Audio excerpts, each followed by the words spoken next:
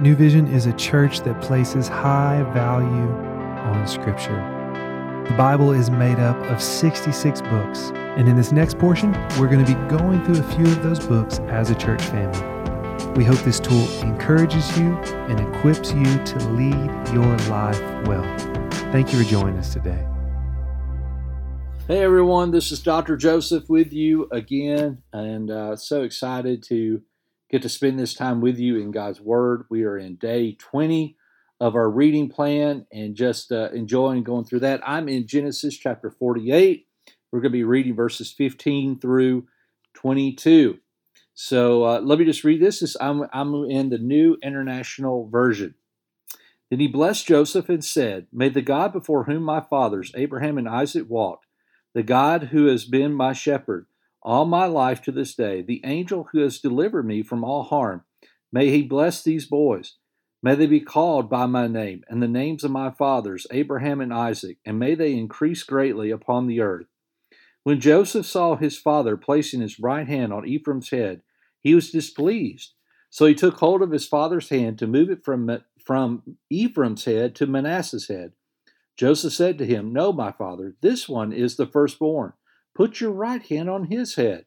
But his father refused and said, "I know, my son, I know. He too will become a people, and he too will become great.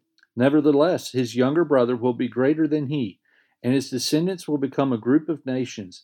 He blessed them that day and said, "In your name will Israel pronounce this blessing. May God make you like Ephraim and Manasseh." So he put Ephraim ahead of Manasseh. Then Israel said to Joseph, "I'm about to die, but God will be with you and take you back to the land of your fathers. And to you, as one who is over your brothers, I will give the ridge of land I swore from the Amorites with my sword and my bow." So let's just kind of walk back through this and talk through what's happening here in this passage.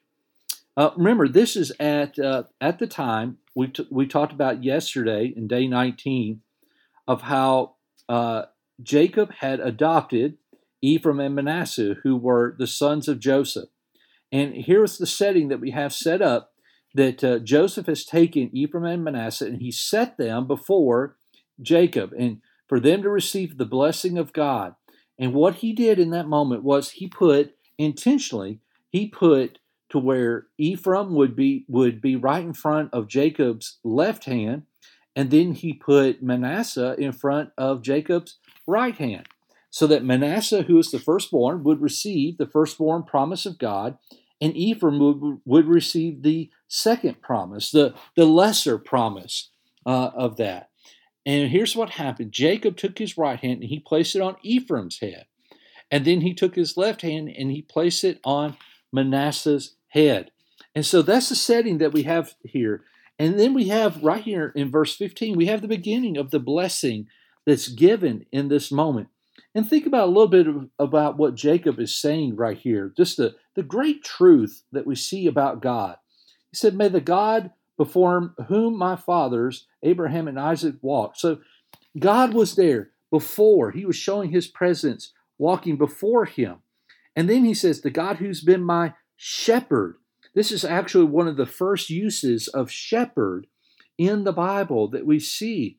And so Jacob is talking about how this has been a blessing, that God has been his shepherd to them. And we see this later on in Psalm 23, how much this impacted David, that the Lord is my shepherd. But then we also see he says he's the angel who's delivered me. Now that word angel, that's not one that we think of that has wings or anything like that. No, rather what we're seeing, this is somebody that is a messenger. God is the messenger. He has come and declared his love. And in other translations as well, we see as well that he's the deliverer. The angel is the deliverer. He's the Goel, which means he's the kinsman redeemer. Boaz was called of Ruth the kinsman redeemer, the Goel, as a picture of Christ of that. And so we see this. And once again, we see these are the final words of Jacob right before his death. And so Joseph, he basically looks up and he sees what's happening in this setting. And he's like, you know what? Dad must be having just a senior adult moment. you know what? I'm going to step in. I'm going to be a power of attorney for Dad. So, Dad, I tell you, here's what you really meant to do, right? You really meant to put your hand over here on Manasseh's head. You really didn't mean to put your hand over here on Ephraim's head to receive the blessing. And yet here it was, Israel, Jacob, he was acting in pure clarity. I know exactly what I'm doing, Joseph. And he says they're both going to be blessed. And yet the Ephraim is going to receive a greater blessing. And that was the power that was shown right here in this moment. Once again, we see that this is, again, an act of God's grace, of how he chose to bless, to put his blessing through the lesser, not the tradition, not the one that was supposed to in all culture to receive it. Instead, it was the lesser. Once again, what a beautiful picture that is of God's grace that he pours out, that it's not based on tradition, it's not based on anything else except God's blessing, God's powerful work that he wants to do. But I love how he says in verse 21, he says, I'm about to die, but God will be with you. What a great truth for Jacob to just leave with Joseph, right? Knowing that his life has been that beautiful picture of that, of how no matter what, where Joseph was, in the pit, Joseph was able to remember God's presence.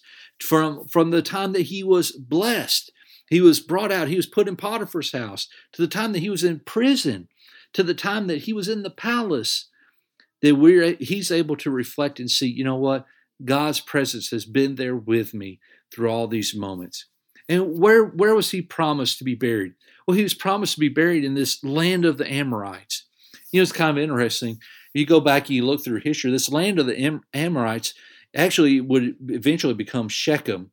And Shechem would be a part of the land of Ephraim and Manasseh, you know, more specifically Ephraim's tribe.